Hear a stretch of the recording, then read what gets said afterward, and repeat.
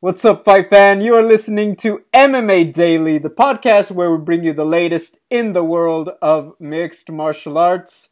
My name is Gabriel Gonzalez. You can find me on social media at Double G on TV. It is Tuesday, May 5th, 2020, and I'm here with my co-host, Natalie Zamudio. Hello, Double G. Yesterday was May the 4th, right? May the 4th be with you. Anything happening today? I don't know. I mean, look, I know there are a lot of peaceful Jedi out there that celebrate May the 4th. I'm a very vengeful person, so I prefer Revenge of the 5th. Ah. Natalie, so I remember this, and it occurred to me because I've seen the memes for a long time, and today's news was very depressing because today was the day everyone has been training for. For the first time in years, Cinco de Mayo falls on Taco Tuesday. And we can't do anything about it! Here's what you got to do is get yourself some emergency, right? With some, what alcohol do you need for the quarantini? Yeah, you know what? Tequila, I guess, would be today. Yeah, some tequila, yeah. Tequila sunrise with some emergency. And I don't know, maybe order some tacos on Uber Eats. There's a way. There's a way to make it, to salvage the day. It's not the same, man. It's not the same, no. It's not the same. No, but guys, it has been quite the day, quite the week in the world of mixed martial arts. You know what, Natalie? I think it's finally gonna happen. I think finally, for the first time, we are gonna have UFC fights live. How do you feel about this after 2 months away? Woo, I'm excited. I still say God bless Florida for opening the door here for the UFC. And I'm just super thrilled. Now, I still have a baby. That guy's still here. So, I'll have to figure out when I can actually start watching the fights on Saturday night. Hopefully he'll be asleep by like 7 so I can sit down and relax. But no matter, I will get my fights in. I'm thrilled that that the UFC is back, and I know we're going to get into it, but I can at least say right now it's a heck of a card. Gosh almighty. Out of curiosity, do they have like little baby like eye masks like the ones they have adults for sleep? Because I was thinking, and we talked about this, like development, he can't sit there and stare at the screen forever. But I feel like there's a solution to your problem, so you could both feed Joe and have your cake and eat it too. Well, you know what? They sell ear protection. Like, you see Donald Cerrone's kid in the octagon with the... Okay, so the one we have for him, apparently parents use them when their kid sleeps to help block out the sound. So technically we could try that. I don't think I'm willing to do that just yet. I feel like he's a good lad and he'll be asleep by at least 7:30. So we're just gonna take a chance. I just say keep the volume at a good level and just introduce him to the world. Yeah. You can't protect him from MMA forever. He needs to be brought to our side soon. In these very important developmental months, Natalie, this is where you have to do the groundwork for the rest of his life. He has to learn violence, respectful violence at an early age. So I think now is the time. Yes. Perfect. Let's talk about some good news, shall we? Dana White, put it this way, when it rains, it pours in Florida, apparently. Dana White announced not just the upcoming main event, he gave us full fight cards for May 13 and May 16th, so next Wednesday and next Saturday. So we've talked about this. There are going to be 3 fight cards within a 7-day span, technically 4 within 2 weeks because the May 23rd card is also been announced. Also, I don't know if you saw this, but earlier today, Dana spoke with Sports Illustrated. He announced that the plan is for the May 23rd card to be in Vegas. Most people are figuring the UFC Apex where they do Contender Series. So, Natalie, not just this Saturday, there is a lot to look forward to. To give a quick recap, on May 13th, the Wednesday card, that will be headlined by Anthony Smith taking on Glover Teixeira in the light heavyweight division. On May 16th, the Saturday, that one is going to have the rescheduled fight between Alistair Overeem and Walt Harris. And not for nothing, just to give us that spare change, all signs are pointing toward Tyron Woodley taking on Gilbert Burns on May 23rd, the following week. And then with that, there are a lot of guys on these undercards just peppered throughout the entire 2 weeks. So Natalie, what are your thoughts as I announce all of this to you? Yeah, man, this is great. This is great news, and I'm excited to know about the Vegas, possibly May 23rd being in Vegas. That's extra exciting because I'm sure the UFC was dying to get back into Nevada because they have the facility. It's going to save them so much money. They can control it better. Who comes in, who comes out, and they have all their equipment, the stage, the lighting, everything's all set up. So once they get that green light for Nevada, I think that will be a great relief for them and facilitate these fights coming together a lot more smoothly. And you know what? I'm pretty excited about these other cards too. I'm looking at the lineups here. Good old Angela Hill, man. She's always up for the fight. She's like, the Donald Cerrone of the women's strawweight division. So I'm excited to see her fighting, and got a lot of other good fights coming up. They're not pay-per-view, so of course the UFC 249 is way more stacked, but what I really just like that what the UFC is doing is they're just hitting the ground running, they're getting the ball rolling, and they're just booking fights. And once people see that, hopefully we get through UFC 249, May 13th, May 16th, and everyone's coming out, healthy as they went in, apart from whatever damage is caused in the fight, then you'll probably see more fighters raise their hand and say, okay, I'm willing to fight now. I'm willing to get in there. So this is going to be really exciting. Also, last note here, I think it's going to be really significant for the UFC, and certainly you hear Dana White talking about this, to be the first sport back. That's a flag that they're going to wave till the end of time, because they had the creativity and the flexibility and you could say the guts a little bit to push hard enough to be that first sport back. And good on them. What I hope is that it actually brings new eyeballs to the sport and to the promotion. Yeah, I mean, to look at it big picture, obviously, the key thing is as the ball gets rolling, there is a little bit of nerves that everything, like you said, everyone comes out fine. Which, yes, I'm aware that they're taking precautions, but if there's one thing that's been hammered into us for the last 2 months, it's the fact that, you're trying to take less risk of that happening. So that's the first one. But overall, yeah, I mean, really, I feel like there was almost no other way this could work. I almost feel like Dana White is trying to, I don't want to say overcorrect, but he's almost trying to force a reset on everything, because if you get all these fights churned out, what does that do? That automatically gets fighters set up moving forward. I will say this. I know we're excited. We're about to have 3 fight cards in a week. Guys, even though the UFC is huge, there's not enough fighters on the roster to do 3 cards a week for the next, 7 months of 2020. So, well, they should sign those PFL fighters that got cut. They should temporarily, rent is a terrible way to say it. There's another word for it that I can't think of, but reach out to fighters from other promotions and temporarily sign them the way the Hollywood system used to do back in the day, So, well, my point is that I think that the schedule will still slow down after this. I will get to that because I think that the Kayla Harrison thing is definitely something.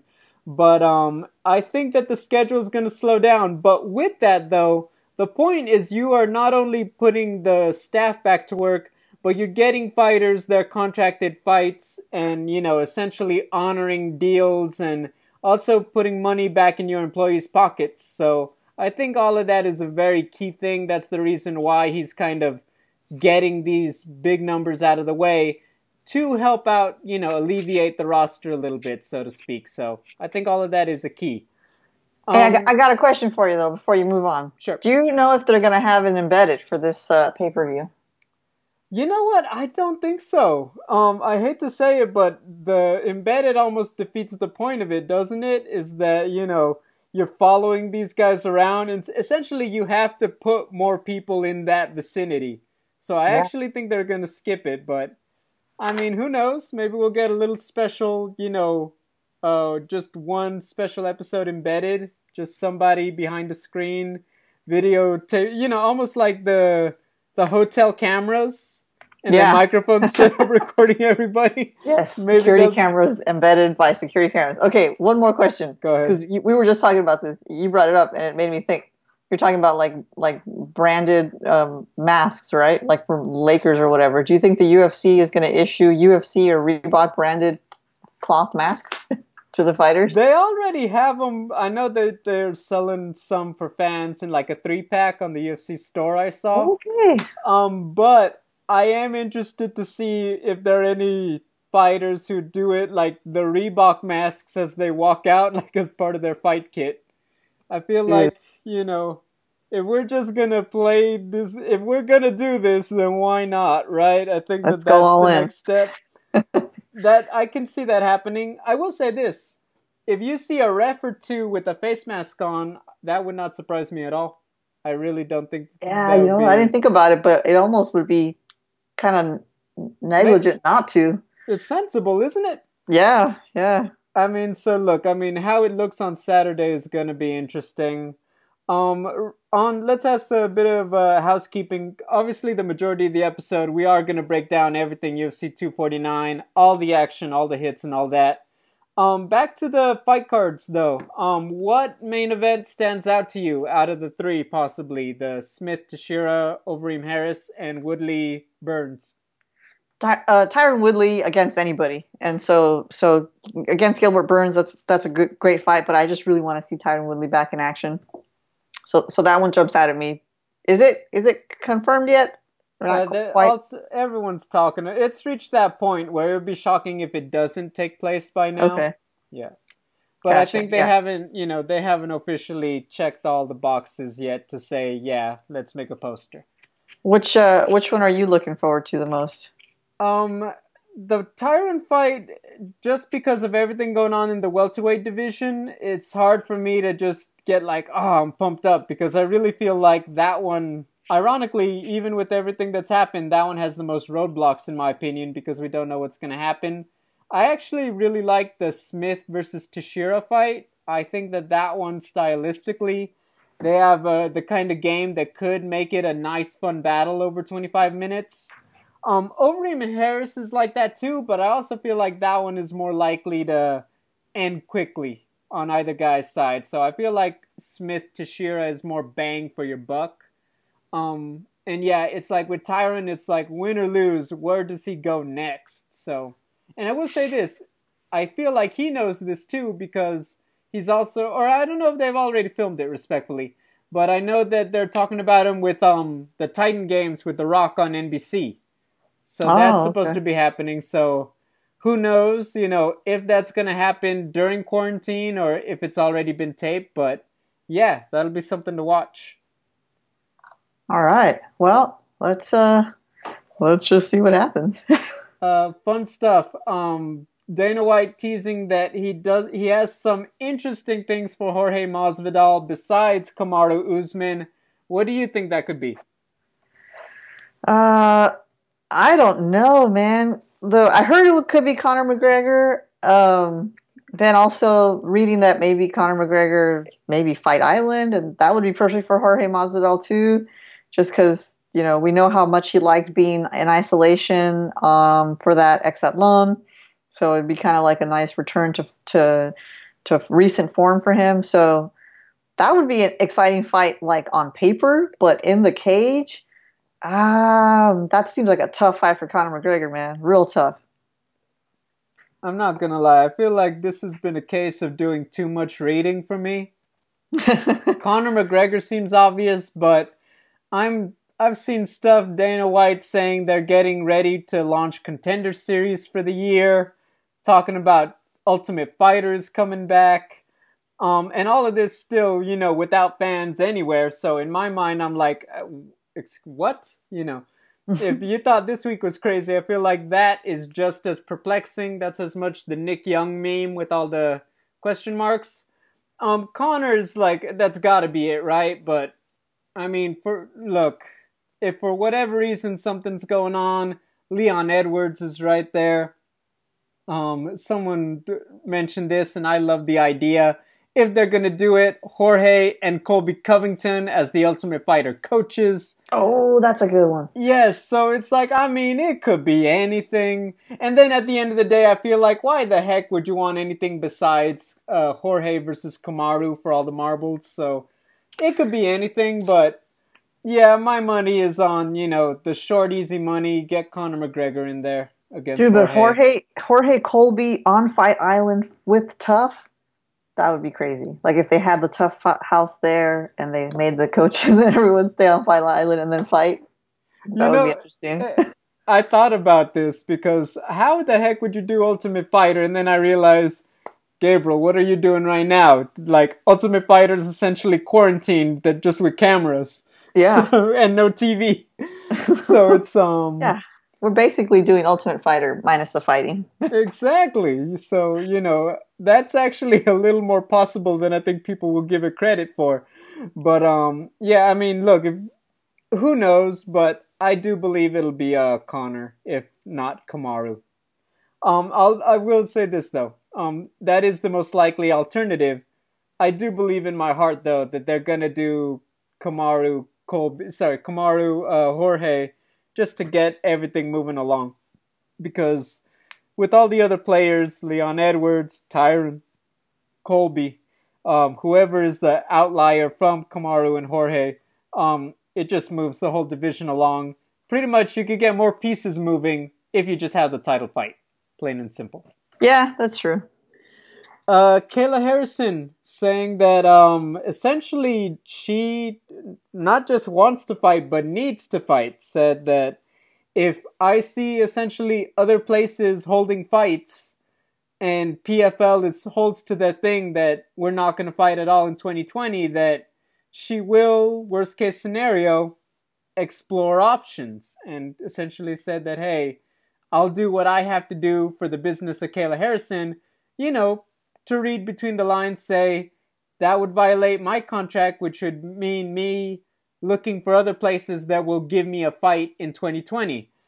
Natalie, this is very concerning if you're the PFL. So what do you think about this? Dude, I gotta tell you, when I was mentioning earlier the UFC should look to other promotions, I swear to God, I hadn't heard this news yet. And so, wow, yeah, that's smart though, because she's a super intelligent person. She's very charming. She's great on TV. And so she has that, deal with ESPN where she can, and PFL where she's able to do some mic time in addition to fighting. All I'm getting at is that she knows her value. She's a 2-time Olympic gold medalist in judo. Like she's a hot commodity. And Amanda Nunes has nobody really, she's got Felicia Spencer. She's got Megan Anderson. Okay. That's just because, honestly, respectfully, those are the only ones that are there at 145. If Kayla Harrison's willing to cut down and the UFC is willing to sign her even for, a short term, I think that would be the fight to make. That's a way bigger fight that means more in the world of combat sports. A 2-time Olympian versus a UFC double champ coming together. So if the UFC is smart, if they have in their battery, in Spanish you would say if they have their batteries in, the translation anyway, they would go talk to her people and see what they can work out. I think the PFL would be remiss to hold her down. That's just not a smart move. They could make a deal where they let her fight in the UFC for a little bit until PFL resumes, and then she goes back. That's fair, and I think you have to just be fair to someone like her who's so talented and just coming into her own in MMA. Like, you can't let her sit on the sidelines. You can't let her be stifled. She's got to fight, man, and she knows it. And so, depending on what her contract looks like, hopefully she can get something going somewhere else.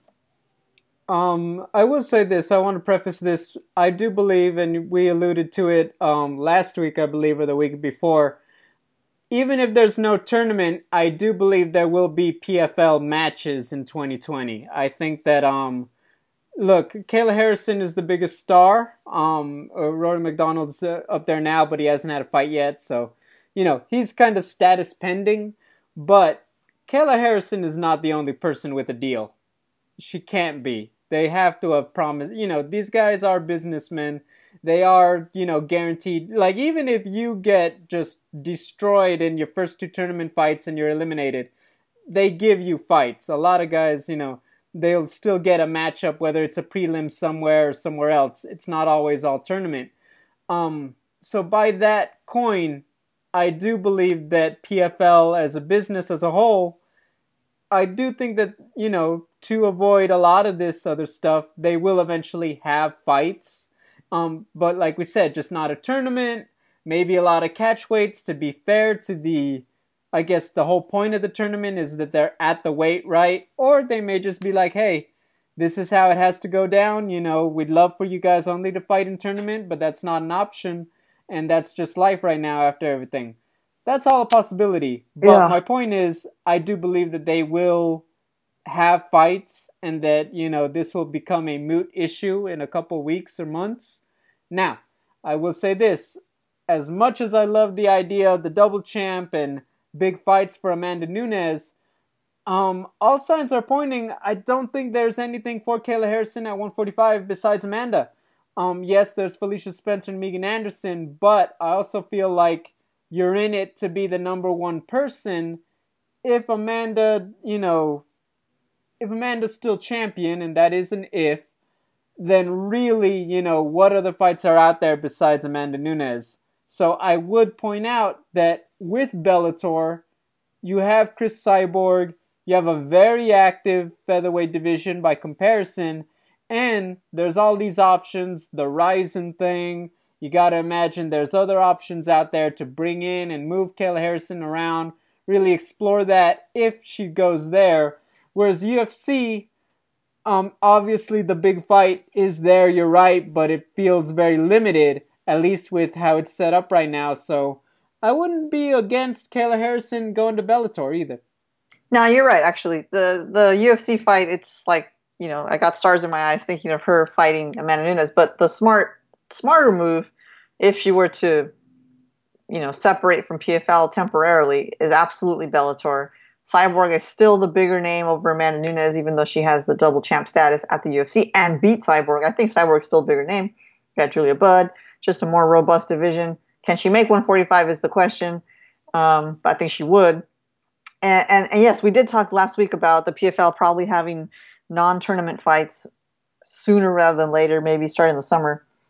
But now I'm thinking, if Kayla Harrison already has her wheels spinning, what value is there in it for her to participate in these fights with PFL, these fights that go nowhere, fighting people that she might fight in the tournament anyway? So it's a little bit of practice, I guess you could say. But man, if she could snag a deal with Bellator, now I'm on board with Bellator. I'm going to stick with that. If she could snag a deal with Bellator and do something crazy, do something really cool, get a belt, and then go back to PFL, I mean, that's talking dream world, but that would be amazing for her. Well, remember, I don't think Bellator, right here, right now, would give her an opportunity to fight for $1 million in 1 year. I think that's a very, very key thing compared to PFL. Which, by the way, she implied as much. PFL adds a lot of, there's a lot of perks to PFL. She gets a lot of kick, not just her fight contracts and the tournament. So that is a key thing, is that, she's the biggest fish in the pond at at PFL. So, indeed, that's something to measure, if she gets the exhibition fights in PFL as opposed to signing a Bellator deal under the circumstances. But I believe it'll be a moot point. I do believe they're going to have PFL fights this year. A lot more stuff got to go wrong. Knock on wood. For them, if they really do reopen up fights, they'll happen, guys. They'll happen. Natalie, I almost forgot what this is like. This Saturday, we have a stacked UFC event for what feels like the first time in forever. And it really is, really. UFC 249, it is not in any way the card we thought we were going to get. But really, the stakes are still the same. You have 2 belts on the line. A lot of divisions with ranked contenders are going to make moves on Saturday night. We've talked about the logistics long enough. Let's talk about some fights and nothing else. Let's start it with the big one. Natalie, Tony Ferguson, Justin Gaethje. It's not Khabib Nurmagomedov, but let's just say it like it is. This is probably the best fight you could get in terms of action in the lightweight division right now. Yeah, absolutely. Boy oh boy is what I think when I look at this main event. But you got her like two different types of savages, right? They're both savage, but Justin Gaethje's joyful. He almost has like a childlike innocence when he's in there. At the end of a fight, he does his signature backflip. He says, "Oh man, that was so much fun!" Like he just loves fighting. Tony does too, but he's like the scary savage to me. It's in his nickname, right? Boogeyman. I was rewatching that Pettis fight, and after one of the rounds, I guess the first round, Pettis had a nasty cut on his scalp, and there was blood everywhere. It got on both of them. They check Pettis' scalp. They go to Tony. The ref wipes just the front of his face, right? He just wipes the blood off his face, and so he still has blood on his ears and his neck and his chest and the back of his neck, and he just looks terrified, right? So that to me like sums up Tony Ferguson, and he's like smiling with that wicked smile. And Justin Gaethje is the complete opposite. But again, they're both savages. One's just joyful and one's scary. So what are we gonna see, man? They have zero quit in them. They're both come forward fighters. Tony Ferguson is extremely creative. He's like dancing in there. You've heard Joe Rogan say it's like he's breakdancing, and it really is the way he moves when he gets hurt, and it happens. He literally rolls with the punches, right? He'll like tumble around and just create this momentum for himself to get away. He never stops. Super creative, those step-in elbows that he has. And then on the other hand, what's beautiful about Justin Gaethje and his UFC career is how he started, how he has evolved since, right? He was bringing with him the old style of Justin Gaethje fighting, standing there, putting his hands up, taking punches and punching back. That was exciting, but he lost 2 in a row after his debut. And then he wised up, I guess. He had the ability to change his style, and boy, did he change his style. He's super fast. He has great footwork, great head movement, and that killer overhand right. We saw him demolish James Vick. We saw him catch Edson Barbosa with it at the very end of his fist. Like, that overhand right is something else. So, oh boy, when you see the two of these guys coming together, it's just going to be collision, like two trains, racing towards each other. And gosh almighty, I know we're not going to say our picks yet, but I'm glad because this is one of the hardest ones I've ever had to consider. I wonder how you feel about it, man. Oh, I mean, it's a lot of fun. On your point, I think the one, you want to talk about, the type of guy Tony Ferguson is when he's on top of Anthony Pettis, face covered in blood, and he's sticking his tongue out like he's just having a party. I mean, that's who that guy is. He is that kind of savage, like you said. But look, Justin Gaethje, I think the thing that's exciting about this fight is he's that type of beast also. He does not go away. He does not take a step back. He is in your face. He's looking for spots to do damage. Everything is about putting hands on you, inflicting that pain until you go down. Now he's just a little bit more of an assassin about it. Before he was just more of a bruiser. He's going out there, take one to deliver two. Doesn't matter if he's hit and getting hit. That's just who he is, right? Now he's picking his spots a little more. He's being more defensive, and you've seen the results. The thing about this matchup is that Tony has not fought a guy this durable and with this kind of stopping power in a very long time. I think that that's the key thing, is that for as creative and all of this stuff as Tony Ferguson is, Justin Gaethje is a very difficult guy to put away, and he has that one-shot power. That's something that you really didn't see in punches from Kevin Lee, from Anthony Pettis, from Donald Cerrone. Justin Gaethje has it. And so, Natalie, for me, I think the wrestling of Justin, he won't use it as much because of the submission game of Tony. He may pick his spots and see if he wants to battle him there, but if I'm Justin Gaethje, discipline, defense, pick your spots. The big X factor all of these last few fights, Tony always seems to find himself in a bad spot. Yeah. Whether he's getting hit by Pettis, whether Cowboy is out striking him, whether Kevin Lee is getting him to the ground, it's never one-way traffic for Tony. He kind of outlasts all of these guys and does the damage to them. Yep. That is a very difficult strategy to take for Tony against a guy like Justin Gaethje. I think that if it gets into a firefight, this could very well go Justin's way. Just because I feel like he's going to take less direct hits. Whereas Tony, that's kind of his thing. You know, you don't know where he's coming from, but part of that is the hands are low. He's trying to set something up, stuff that leaves more openings than your typical guy. I love the fight. I think they're both going to do a lot of damage to each other for as long as it lasts. And so, Natalie, why don't you tell me first who you're picking? Because I'm not going to give you mine. I will tell you. Now, I say this 100% completely respectfully and with love, but like crazy beats strong 9 out of 10 times, right? And so normally I would think, you know, I'm not calling Tony Ferguson crazy, but his style is crazy.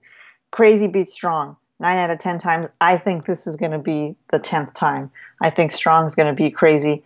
I predict with his head size, because Justin's got a gigantic head, and that helps him absorb punches. I predict that because of his head size, with his leg kicks and that overhand right, Justin Gaethje will come out victorious. I'm looking at a TKO, actually a KO, sorry, round 4 by Justin Gaethje.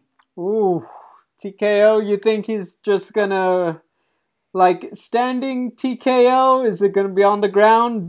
No, I think it's gonna be, actually, it's gonna be like a straight, just like almost like a James Vick style KO. I think he's gonna eventually catch Tony Ferguson, who will be weakened by the duration of the fight, going back and forth with someone that throws bombs like Justin Gaethje. I think by round 4, Gaethje's gonna find that hand, that opening, and land a whip fast, whip heavy overhand right and knock Tony Ferguson out. That's what I feel. And that's it, man. It sucks because I want to see Tony fight Khabib in like a clean way, right? Where they're both undefeated the way it should have been. This is where we are, and I see Justin coming out on top in a vicious way. I feel like, look, there's a lot of that. I think that the Tony Ferguson we've seen does not outlast Justin Gaethje. By all the points that you made, I think that if it's the kind of Tony we're used to seeing, that Justin's style just really does the damage to a guy like Tony and eventually breaks him down. That being said, Natalie, I think that over the course of 25 minutes, I think that Tony Ferguson is just not given the credit he deserves, because we're used to saying he's that guy and he's a little outside the box, to put it nicely. But I also believe that he's a guy who's a lot more intelligent than a lot of people give him credit for. I think he's got a lot more brains behind the operation than he talks about often. I think that he's going to fight Justin a little differently. And ultimately, these are two guys who are going to do damage to each other. It comes down to the fact that I think Tony's going to find his spots a little more often. I think that he's going to do a lot more hurt to Justin than a lot of people expect.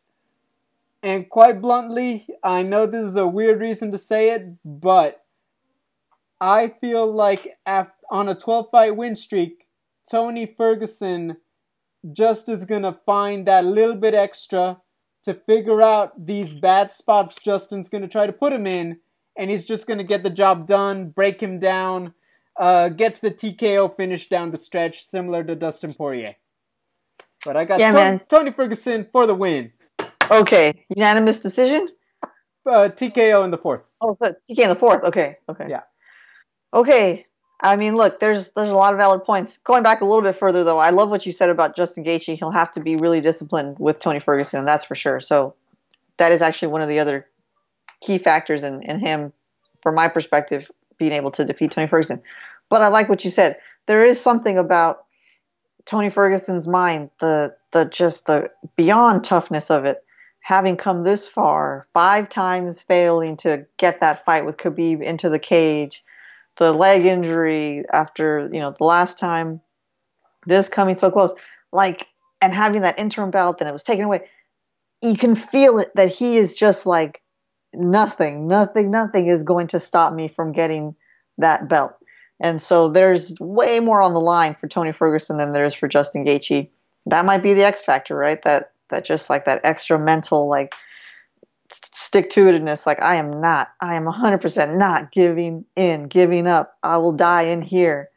I think he will literally be willing to die in there. Not going to happen, of course, but that's the mindset he's going to have. So there's something to it, man. I'm sticking with Justin, but I will not be shocked. This is essentially a pick'em because of how talented and just skilled these guys are. So I was going to say, Natalie, did you just change your own mind about your own pick? I did not. 100% I did not. Are you sure? I know it sounds like I did. I still think Justin's going to win, but I can't ignore it, man. I can't ignore Tony Ferguson and that mind. Like, you just look at him and he's just going to hold on to that.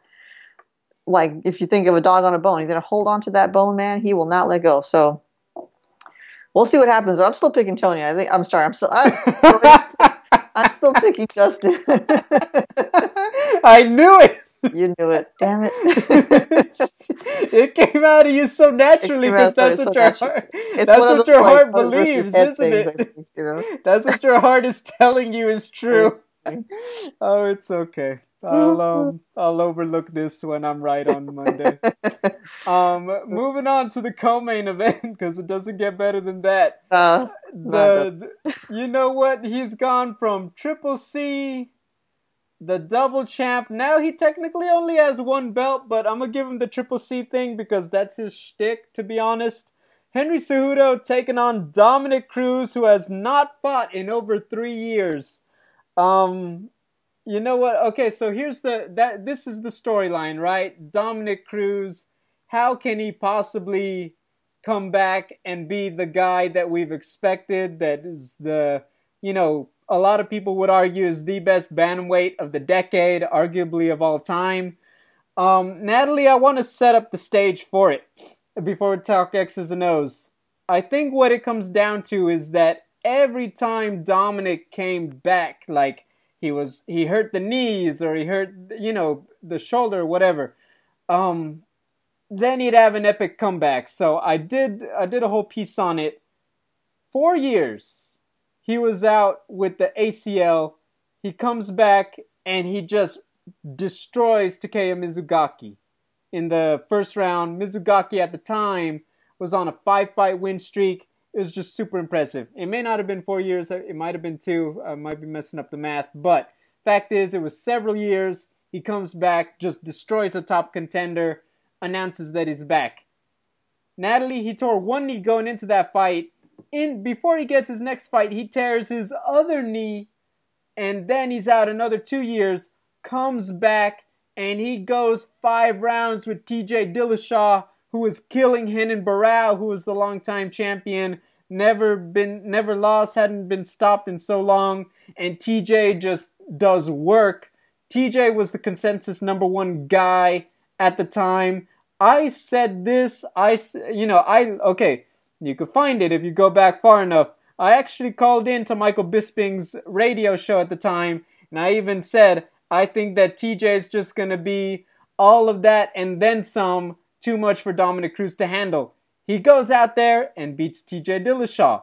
That same year, he goes on to beat Uriah Faber 1 more time. And then, of course, Cody Garbrandt, and now it's been shoulder and arm injuries that have kept him out.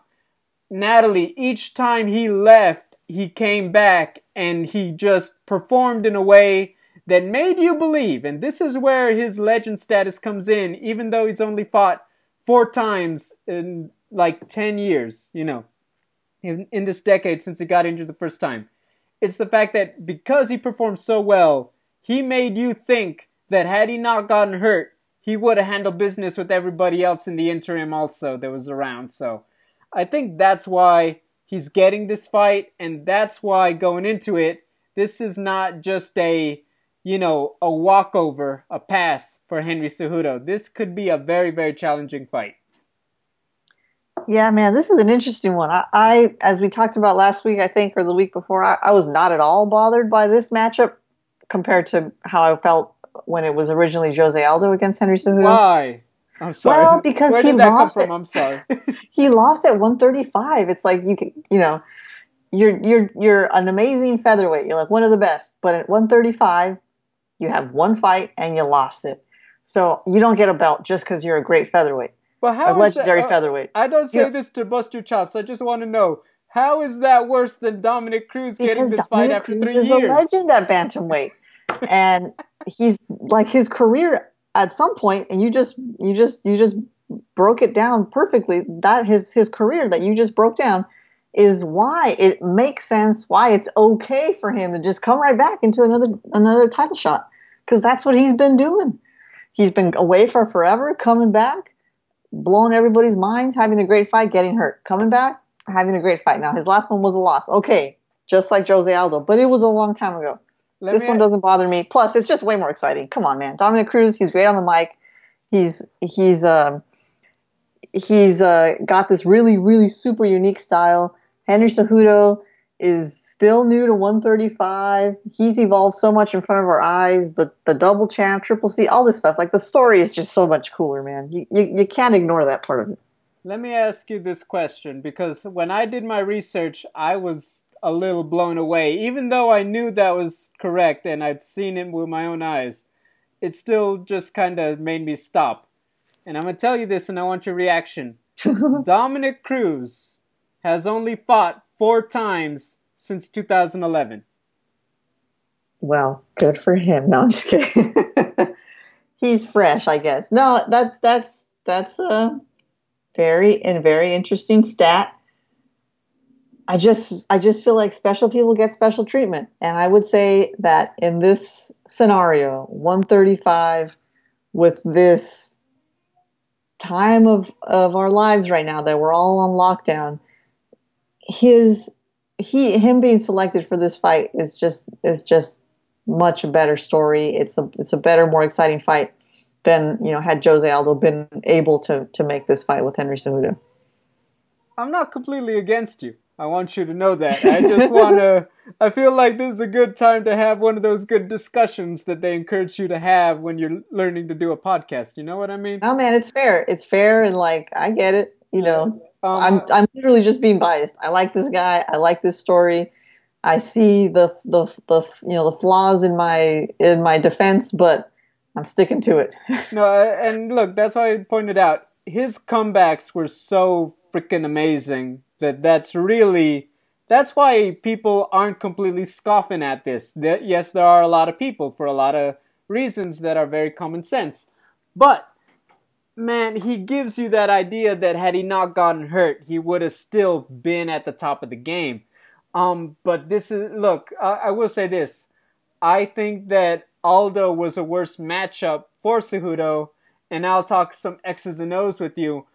I think that when I look at it, I'm going to give the benefit of the doubt that Dominick Cruz is going to come in, moving quick, ready for 25 minutes. Now, I will say it's optimistic to think he's going to look as good as he did against TJ Dillashaw, but for the sake of this argument, let's say that's the Dominick Cruz we are getting. All right? All that movement, very tough. I think that when you remember Henry Cejudo, he fights at a more measured pace. He likes to do a bit of that karate stance, kind of be more patient, look to counter-strike with you, or, try to get you up against the fence and use his wrestling. With all that, I do think that style favors Dominick. If you think about it, Demetrius kind of tries to do a little bit of everything. The TJ Dillashaw fight ended quick. Marlon just kind of tried to get in his face.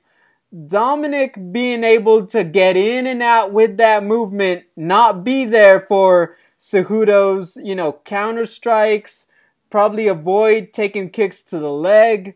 That could make this a very long fight if Henry Cejudo struggles to close the distance. Now, Henry does do more damage per shot, and even though he's going to be shorter, I do feel he's stockier. I do think he is more powerful.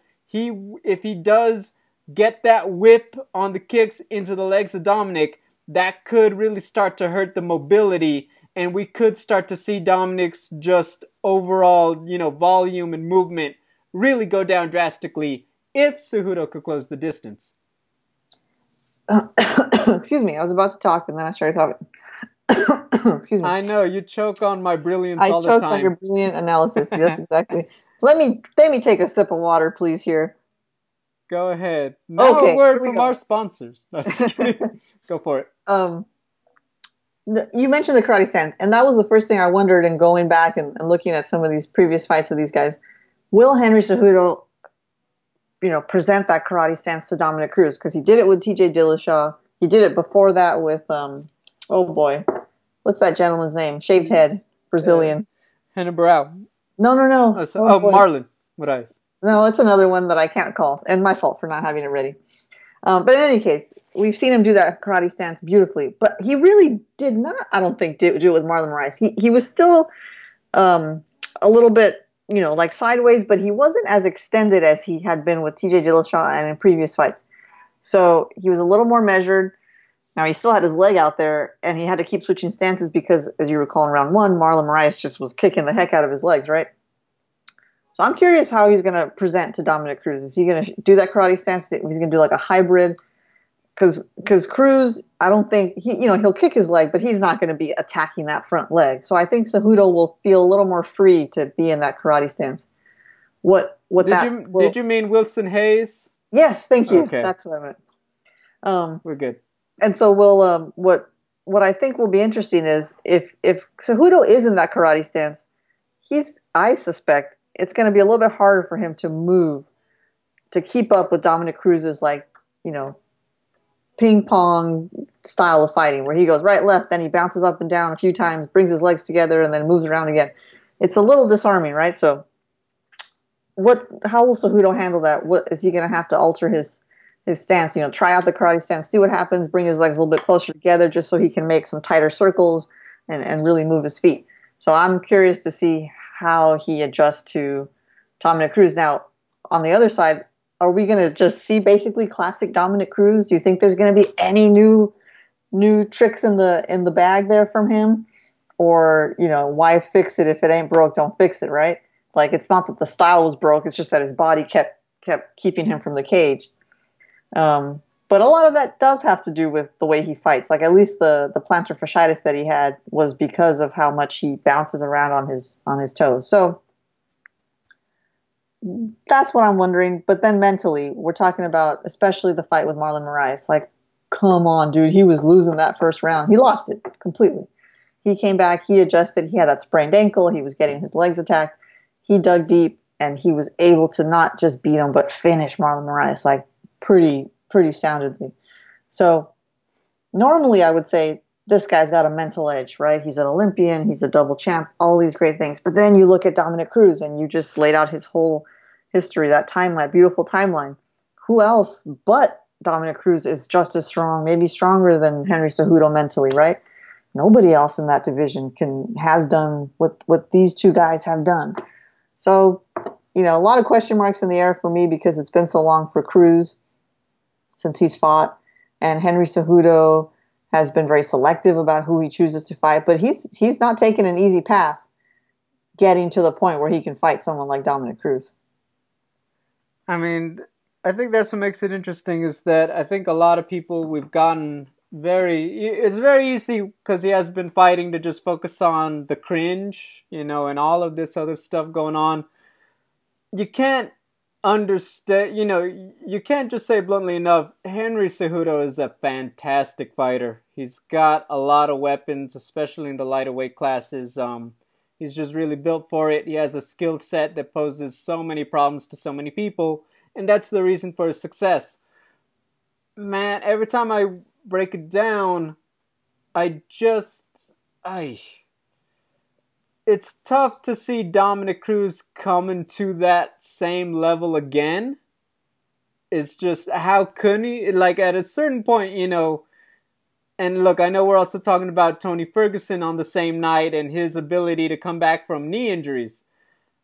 I just feel like how can you still be at that level to do everything you need to perfectly and still outlast a guy as good as Henry Cejudo?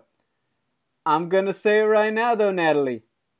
I told Michael Bisping I did not think after the layoff that Dominic Cruz was going to have enough to overcome the great challenge of TJ Dillashaw. I am not going to make that same mistake today. And so after all this and all the story, I believe that Dominic Cruz is going to get the unanimous decision over Henry Cejudo. I think he's going to avoid the takedowns. I think he's going to find his spots. I think he's going to outpoint him, and I think he's going to pull off another epic comeback in mixed martial arts history. Dominic Cruz for the win. Punch man, I love it. I love it. And actually, nothing would make me happier than to see Dominic Cruz win. As much as I love Henry Cejudo and Crinchudo and all that, I would love to see Dominic Cruz just come in and snake a belt. You know, just like come in out of nowhere and be like, I got another belt, thanks, and then like retire or something crazy. You know, that would be great.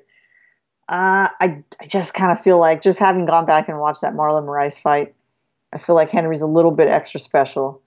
I think because he's got heavy hands and he's got the speed, I think he's going to be able to not necessarily wear Dominic Cruz down, because Cruz just can keep going and going and going. But I think he'll corner him enough. He'll trap him enough that he'll be able to hurt him with his hands. So I actually think that Cejudo is going to, I know this sounds crazy, but I think he might be able to finish, like, you know, get a TKO on Cruz maybe round 4 or 5. I feel really bad saying it because it's not something I want to see, and like, I think Cruz is gonna put on an excellent fight. I just think ultimately Cejudo's hands they're heavier, and he's gonna find a place for them, and they're gonna hurt Cruz eventually. So I'm gonna go with round 5 TKO Henry Cejudo. But I'm not happy about it. I want Cruz to win. Are you sure?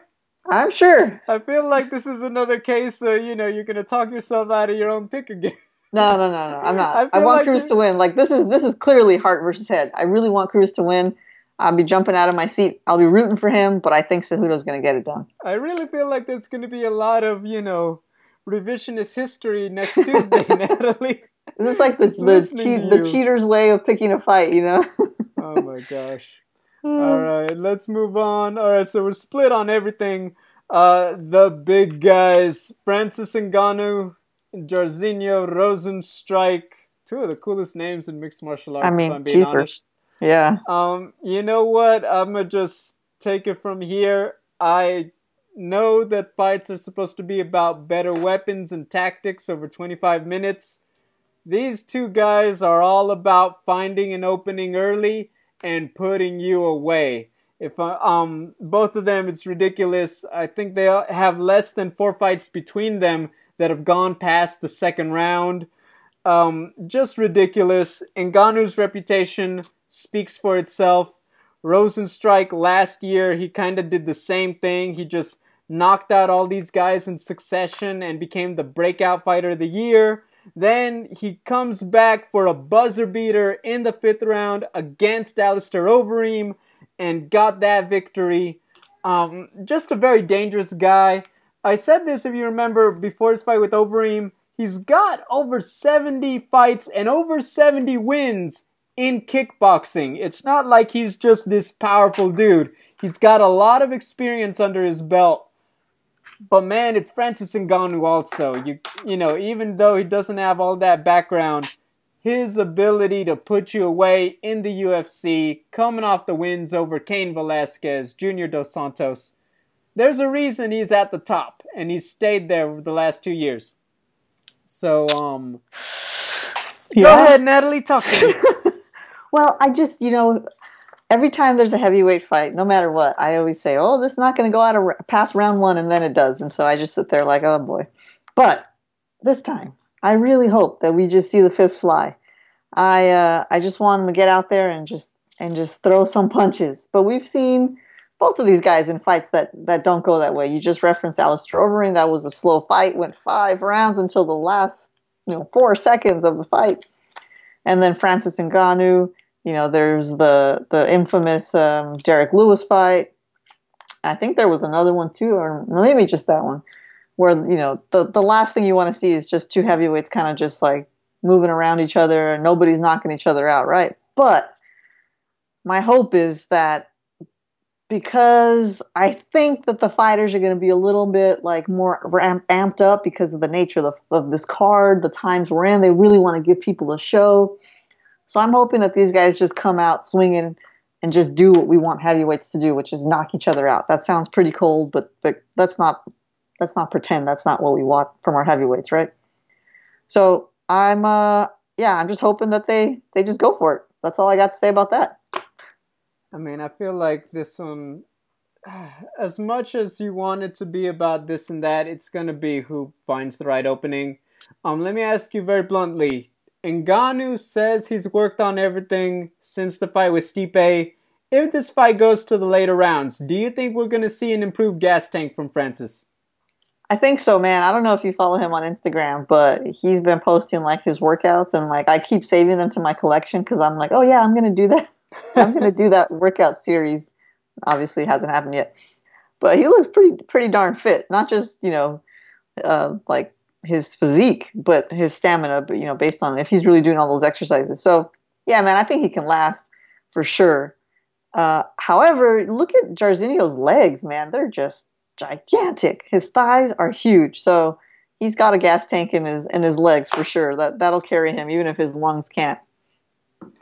I don't know. I mean, I feel like he has to have. I feel like he's a guy, Look, he doesn't just coast on the fact that he's got the power to put you down. He has to have worked on it. He knows he wants to get back to the top. I think that's the one X factor to it, is if it goes to the later rounds, just how much was he able to make those adjustments? So that's where I'm at with that. I think Jairzinho's gonna have the longer gas tank overall, but Ngannou, don't just expect him to hit the second round and then he's huffing and puffing. I do think he's made improvements. Once again, I think it comes down to the opening. I think that when it comes to the two of them, Jairzinho's moves feel a little more subtle because his fights end faster. That being said, I think that Ngannou has had a long time to think about and prepare for Jairzinho. I think that it's going to be one of those fights. At the end of the day, I just think that Ngannou's going to get the sequence he needs to get the job done. You know what? Just the way we want it to. First round, KO, finds the spot, gets it clean. I like it. I think KO as well by Francis Ngannou. I think it's going to be round 2. I think they're going to make us suffer a little bit, keep us on the edge of our seat, and try to feel each other out in round 1. So I think it'll come down in round 2. What you said was perfect about Francis putting together the right sequence, and he's got that hand speed, and he can catch you. He can catch you at like off angles. Like you think you're moving your head in a safe space, but there's no such safe space with him. He did it to oh gosh, I can't remember who it was. So sorry about that. But he did it to someone, JDS, I think it was, that he caught him like in a really weird place. Cain Velasquez kind of did the same thing to him. So KO, cold knockout, Francis Ngannou, round 2. Oh man, I can't wait for this right now, dude. I think it's gonna be good. You know what? Alright, so that's the top 3. Look, we could be here all day with the card. You got Jeremy Stephens, Calvin Kattar. You've got Donald Cerrone returning against Anthony Pettis. That one's got a lot of questions about Cowboys' durability. I think that one will be really good. The X factor for me is that with everything going on at strawweight, this one, Karate Hottie Michelle Waterson against Carla Esparza, that one is sneaking up on me. I think it's going to sneak up on a lot of people. This could be a title eliminator for Michelle Waterson. If you look at the division, Weili just beat Joanna. Rose is, taking some time away. Tatiana's still on the mend from her injury. Suddenly, who's there for Weili Zhang? And I think that this is a big fight for Michelle Waterson to possibly leap in there. What about you? Yeah, man. That's a great point. And just going back and watching a little bit of her fight with Joanna Jędrzejczyk, she got out skilled, frankly. in that fight. But the first round, she came out and she had good speed, good attack at least the first half of the first round. So you could say that's not saying a lot, but it is actually. And Carla Esparza has improved so much. She's super game. Man, she has a heck of a poker face. Like, no matter what happens, if she eats a shot, whatever, like her eyes don't change. She's just like completely still. So there's something really special about both of them. They're both really in need they both need to move their career forward, right? This is an important sort of point for both of them. Now, Carla Esparza is coming off that win at length against Alexa Grasso. A little bit controversial, right? But I thought actually she did win it. I thought she did win rounds 1 and 2. So exciting fight. I love both of these fighters. Carla Esparza has no quit in her, and we saw it with the armbar attempt by Alexa Grasso. You know, she just kind of rolled with it and let her elbow get bent all over the place. We saw that with Michelle Waterson too, though, in her UFC debut. She didn't tap or anything. So who knows how the ground game's going to go? Because I think Waterson has great defense and she's got great submissions too. But ultimately, I think Michelle Waterson is just more powerful. Like she's a bigger fighter. She has those strong, powerful legs, and I think that she's going to be able to do damage with her kicks. I even kind of maybe see her doing some damage with head kicks or maybe some good body shots with her legs. So that's going to be the upper hand that I think Michelle Waterson will have over Carla Esparza. Oh man, it's just going to be a good one. I think that the wrestling of Carla really can bail her out of this one. I think that look, Michelle Waterson's well-rounded, but Carla does have that in her back pocket. She's out of a great team as well. It really just comes down to the adjustments I think that Michelle has made since that fight with Joanna last fall. So it's good, but yeah, like I said, I feel like this one, don't let it surprise you if suddenly this is a title eliminator.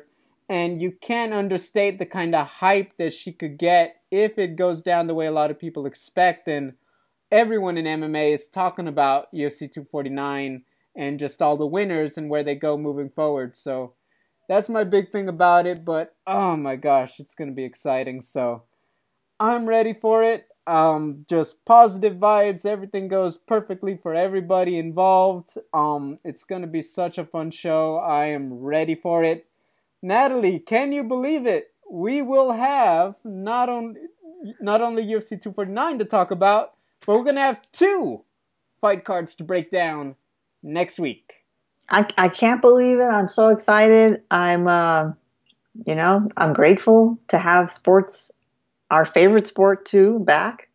And I just want to be able for everybody to just enjoy and see some good fights, and everyone, stay safe, considering that, they're all going to be fighting, but, stay safe in the times that we're in. So. I mean, there you have it. Guys, that's the end of our show. We will be back next week. You can find me on social media at Double G on TV. Just spell out the word double. Natalie, where can fans find you? I'll be creeping on Twitter at Natalie Zamudio _ and on Instagram at Zamudio Rama. There you go, guys. Have a great rest of your week.